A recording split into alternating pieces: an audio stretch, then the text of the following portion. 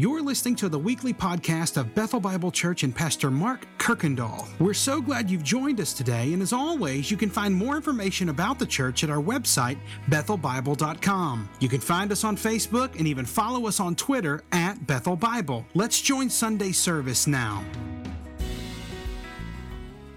Well, so this morning we are going to continue our summer series called The Pursuit of Wisdom.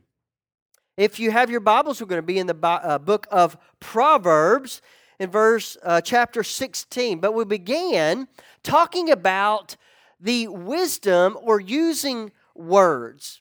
And that our words, they can either be planted as seeds or they can be fired as bullets. That our words hold the power to breathe life or death into those around us. Then we saw that laziness may appear attractive, but work is what brings satisfaction. And we saw the lessons from the ant of all things. Then last week about self-control, that self-control is actually found in what we love. And that when we think about self-control, it's the ability to recognize and to choose the important thing over what we might feel is the urgent thing.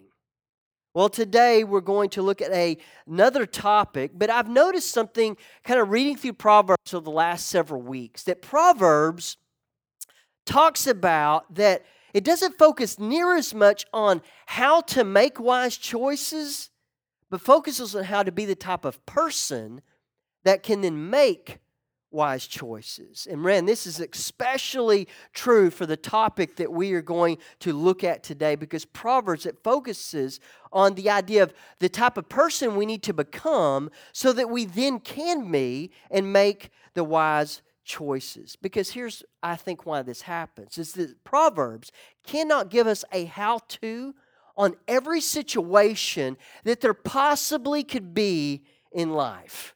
And I think parenting gives us more illustrations than we'd ever care to use. Think about this. There are some great how-to books. And I would say, yes, you need to read them.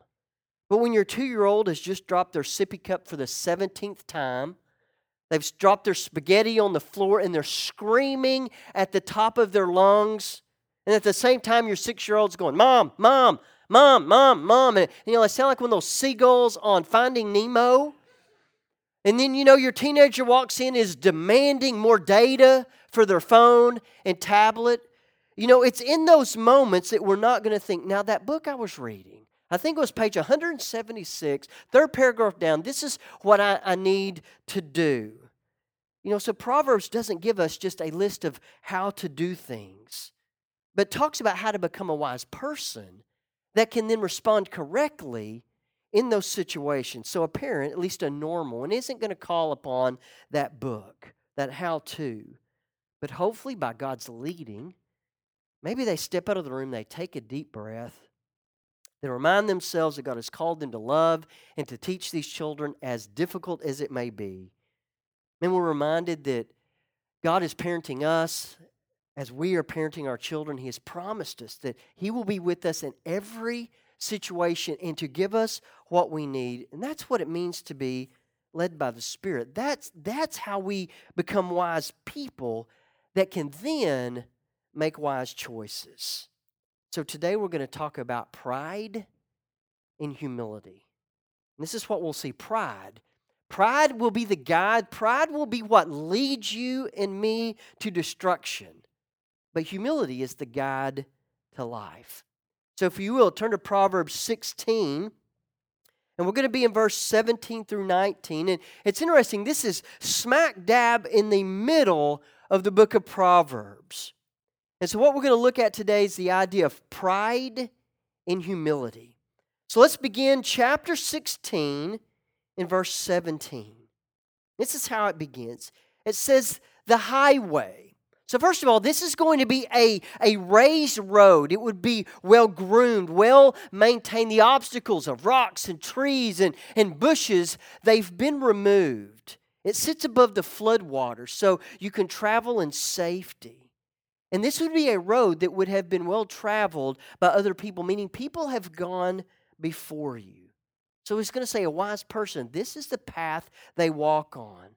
They walk in a path, they walk in the step of others. They learn from other people.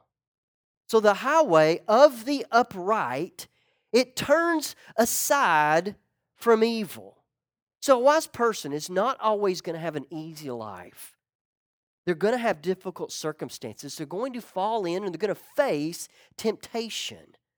But a wise person is going to turn aside, or it'll say turn away from evil. Because this word aside, it means to depart from or to avoid. So one avoid. So a person walking on this road, when they come around a turn and they see something that's going to lead to evil, they don't go down that road to get a closer look. They're not a person that's going to walk up and get as close to the line as possible. No, they want to avoid the line. They know that's what they should do. So they avoid evil. But that person also corrects it. So they're walking down a road and they fall into this temptation. But instead of making the same mistake and getting further and further down that road and continuing on that path, they stop, they take a deep breath, and they make the next right decision.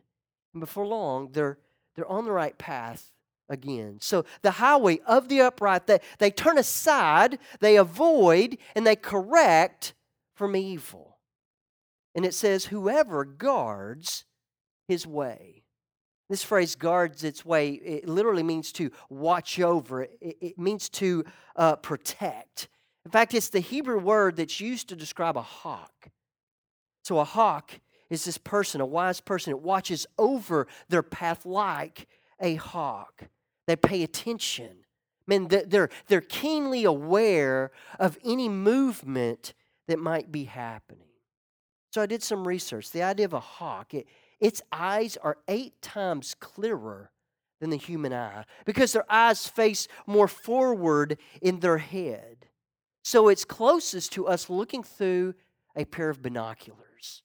What happens when you're looking through a pair of binoculars, this field of vision narrows, but everything far off gets clearer. It does that with a couple of ways. And one, it's eliminating all of the distractions around us, and you're able to focus clearly. So just think about the implications of simply that phrase for life. Staying alert, not being distracted by maybe others or our circumstances or our emotions, and then remaining focused on what we know is right. And what he's saying, Solomon's saying, this is characteristic of a wise person. They're going to walk on the king's highway.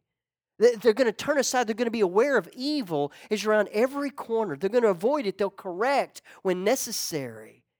And then they're going to go like a hawk, and they're going to watch over carefully.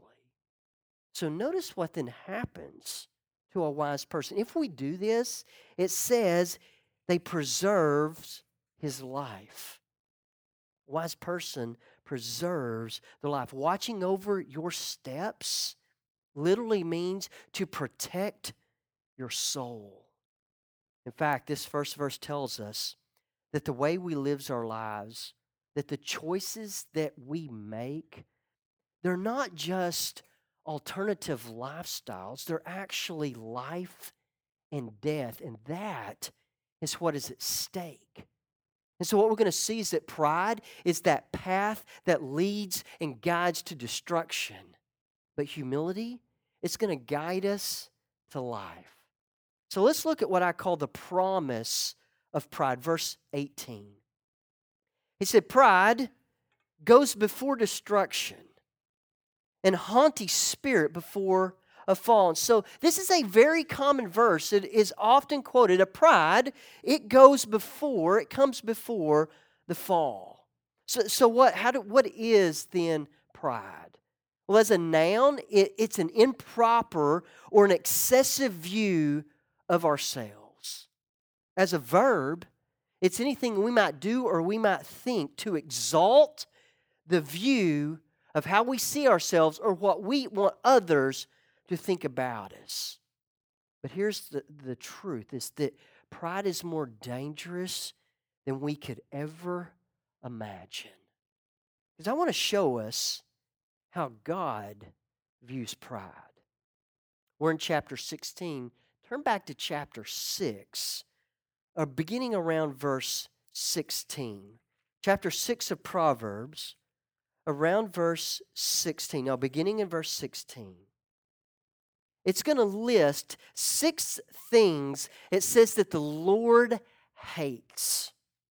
And look at what the very first one listed. It says six things that the Lord hates. 7 are an abomination to him. And the very first thing that is listed is haughty eyes. And these are prideful or arrogant eyes. It's another use of pride. These eyes, it's how a person views themselves or anyone else around them. But man, isn't it hard to swallow that word hate? You know, I think we've all experienced hate, maybe in some form or fashion. And usually it means that we loathe something. It might be that we avoid them. We want to destroy them. We'll speak ill of them. We'll even vote against them. We'll do anything possible to forget them. But imagine hate in the heart of God, intensified and multiplied countless times, but a righteous hate. Meaning pride, it is repulsive and it is putrid to God. So get this, that it says that so much in chapter 16, you go back to verse 5, it says that pride will not escape God's punishment. This is how much it repulses him. I love how Jonathan Edwards puts it. He says, pride is the worst viper that's in the heart. It is the first sin that ever entered into the universe. And it lies lowest of all in the foundation of the whole building of sin. And it's the most secret, deceitful, and unsearchable in its ways of working. It is ready to mix with anything, and nothing is so hateful to God and contrary to the spirit of the gospel. And that is how serious we are to think about pride. So if that's what pride is, then what does pride do? I like to think, what does pride need to survive? Well, I've got three ways. One, pride actually needs to feel better than others in some way. That's what pride is after. Pride needs to feel better than others in some way. If you've ever read Mere Christianity, C.S. Lewis on this thought says it like this, that pride, it gets no pleasure out of having something. That's not what pride is after. Pride only has pleasure in having more than of a certain thing than the next person. So proud people are really not proud about being successful or intelligent or good looking. They are proud of having more success, more intelligence, and better looks than the people around them. So for pride, it's the comparison that makes us proud. It's a pleasure of kind of maybe feeling above the rest. And pride needs that to survive. But pride also seeks to take the place of God in our hearts and lives. So pride, what it's doing, pride wants to be your supreme. It wants you to be your supreme being. The proud heart seeks to take God's place. Or we might see pride is the refusal to let God be God. Pride is grabbing God's status for our own. Listen to how Tim Keller thinks about this. He says, pride is turning down God's invitation to join the dance of life as a creature in his garden and wishing instead to be the creator. So pride, it's what makes us look at our lives and say, man, look at what I have created. Look at what I've accomplished. Man, I deserve this or that. And allow that just to sink in for a minute. I mean, think about how upset we become when we don't get something that we want. Pride is questioning that God really is the giver of all that we need. And I think one of the greatest examples we have in Scripture, thinking about taking God's place, you remember King Nebuchadnezzar in Daniel chapter 4? So he's at home, he's prospering in this glorious palace, and he has a dream. And this dream, it makes him afraid. But he doesn't know exactly what this dream means. I mean, he's king of the world at this time, literally. He has everything, but he can't sleep. And he knows this dream's bad. He kind of feels the threat, but he just can't quite understand what it means. So enter Daniel. Conclusion from Daniel is this to King Nebuchadnezzar. King Nebuchadnezzar, you're sinful. He tells him you're prideful. And in this dream, God is warning you to stop it and to start walking in righteousness. So 12 months later, King Nebuchadnezzar is walking on the roof of his palace, and he is overwhelmed not with God's greatness, but his own. Let me just read for us in Daniel chapter 4, beginning in verse 30. Just think of a king thinking this. And the king answered and he said, "Is not this great Babylon, which I have built by my mighty power as a royal residence for the glory," and get this, "of my majesty"? And I love this part. While the words were still in the king's mouth, there fell a voice from heaven. "O King Nebuchadnezzar, to you it has been spoken. Your kingdom, you don't know it, but it's already departed from you. And you shall be driven from among men, and your dwelling shall be with the beast of the field. And you shall be made to eat grass like an ox. And 7 periods of time shall pass over you until you know that the Most High rules the kingdom of men and gives it to whom he will." And immediately the word was fulfilled against King Nebuchadnezzar. He was driven from the men, and he ate grass like an ox, and his body was wet with the dew of heaven, till his hair grew as long as the eagle's feathers, and his nails were like birds' claws. So pride seeks to take God's place, but pride will always have a fall. And so number 3. So the third thing pride needs to survive is that it will be consumed with the things of itself. You know, pride is that ugly part of our heart that causes us to be more concerned about ourselves and our reputation than we are about Christ and His. So let me just kind of walk through maybe some examples. Think about envy. Envy is this awareness of what someone else has, and we are concerned that it should be ours. So why does someone else's promotion or success or praise, why does it move us to envy and not joy? Well, it's because we don't want others to appear better than us. And we're convinced that we are more worthy or maybe more deserving. And that's simply pride. Or think about deceit. Why do we lie or mislead others with our words? Almost always it's because we want to gain something for ourselves that we think we deserve, or we do it to hide something from others that we fear might make us look bad. Why would we do it? It's pride. Or think about hypocrisy, kind of living 2 different lives. Why are we motivated to pretend that we are something that we aren't? Because we fear of being seen and known for what we really are. I mean, that's simply pride. Think about greed. Greed at the core is the desire to make more of or for ourselves than God wishes or permits us to have. I don't know if you remember the late preacher Adrian Rogers, Southern Baptist preacher. He said it this way: the reason why we are going into debt is that our neighbors keep buying things we can't afford.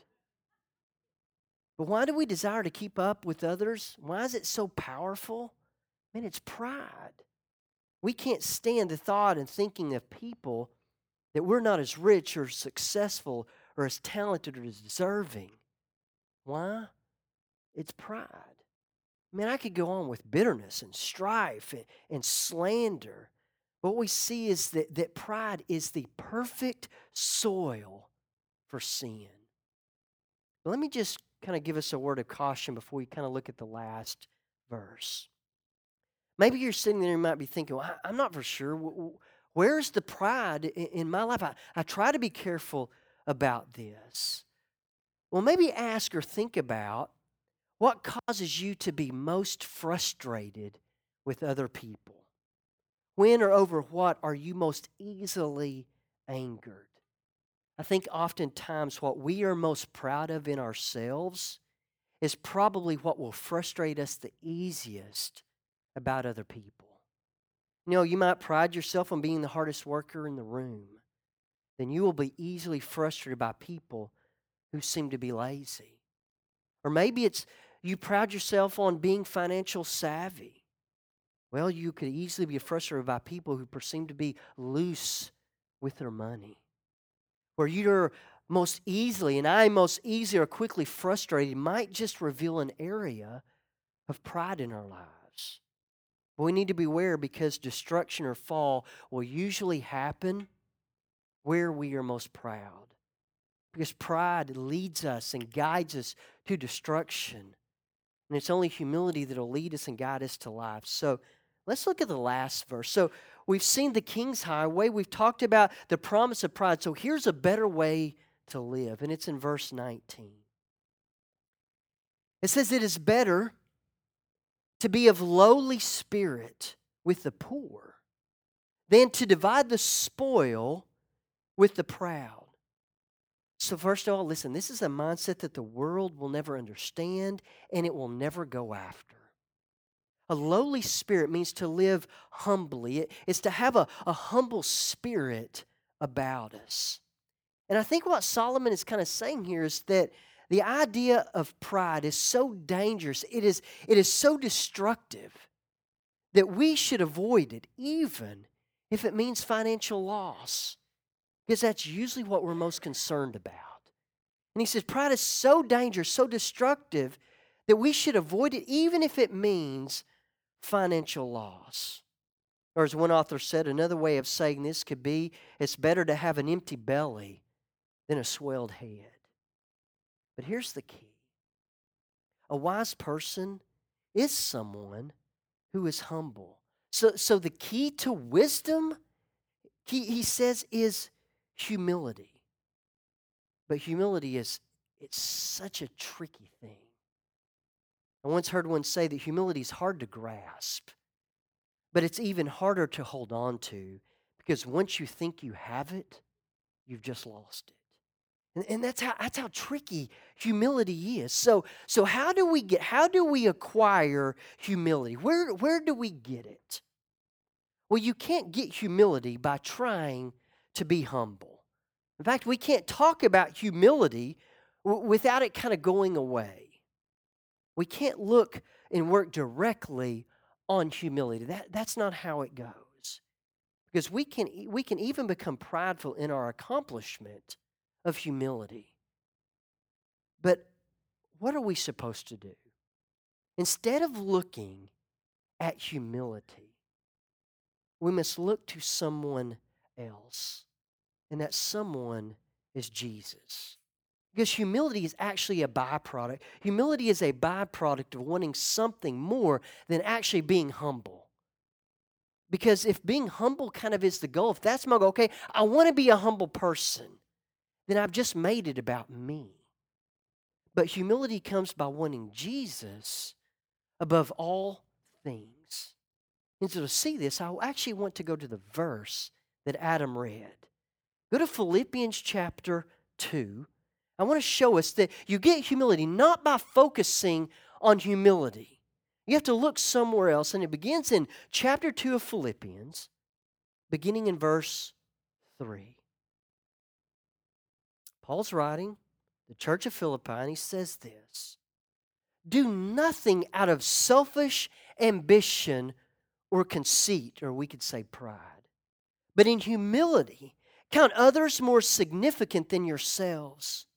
Let each of you look not only to your own interest, pride, but also in the interest of others, humility.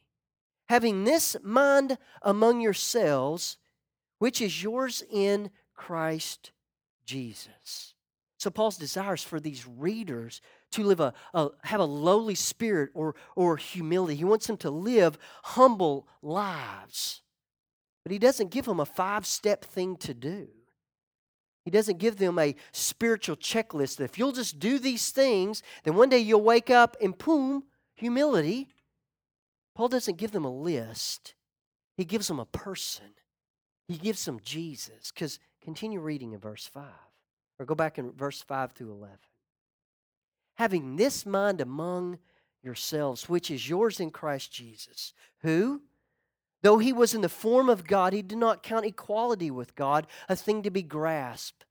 But he emptied himself by taking the form of a servant, being born in the likeness of men. And being found in human form, he humbled himself by becoming obedient to the point of death, even death on a cross. Therefore God has highly exalted him and bestowed on him the name that is above every name. So the name of Jesus every knee should bow, and in heaven and on earth and under the earth, and every tongue confess that Jesus Christ is Lord, to the glory of God the Father. So you don't focus on being humble, we focus on Christ. That Jesus, he gave it all up. He set it all aside. The king became a servant. The author of life submitted himself to death. And in doing this, in that glorious act of humility, he defeated sin, he defeated death, he defeated pride, he ransomed us, he saved us, he redeemed us. He emptied himself so that we could be filled. So pride, it's seeking to fill yourself. It's to get glory, to look beautiful, to be great. But humility is seeking to be filled with Christ, to give him glory, to see his beauty in his greatness. So humility comes by reminding ourselves that Jesus was treated the way we deserve. So now when we believe in him, we are treated the way he deserves to be treated. So we get humility not by focusing on humility, but by focusing on Christ. So let me close with just some examples. So maybe when we're tempted to take credit for the things we've accomplished, look at what I've done, look at what I've been able to do. We need to look to Jesus because everything we accomplish in this life is because of him. When we see others and what they have, and we begin to question, why don't I have those things? We look to Jesus and we trust that he has given us all that we need, and what he chooses is what's best. When we begin thinking too much of ourselves, we look to Jesus, the King, who humbled himself to serve us, to save us, to make us beautiful and glorious, and not because we deserve any of it, but simply because he loves us. We are tempted to mislead people with our words because we're afraid of what the others might think. We look to Jesus, who knows you completely, loves you perfectly, and accepts you fully.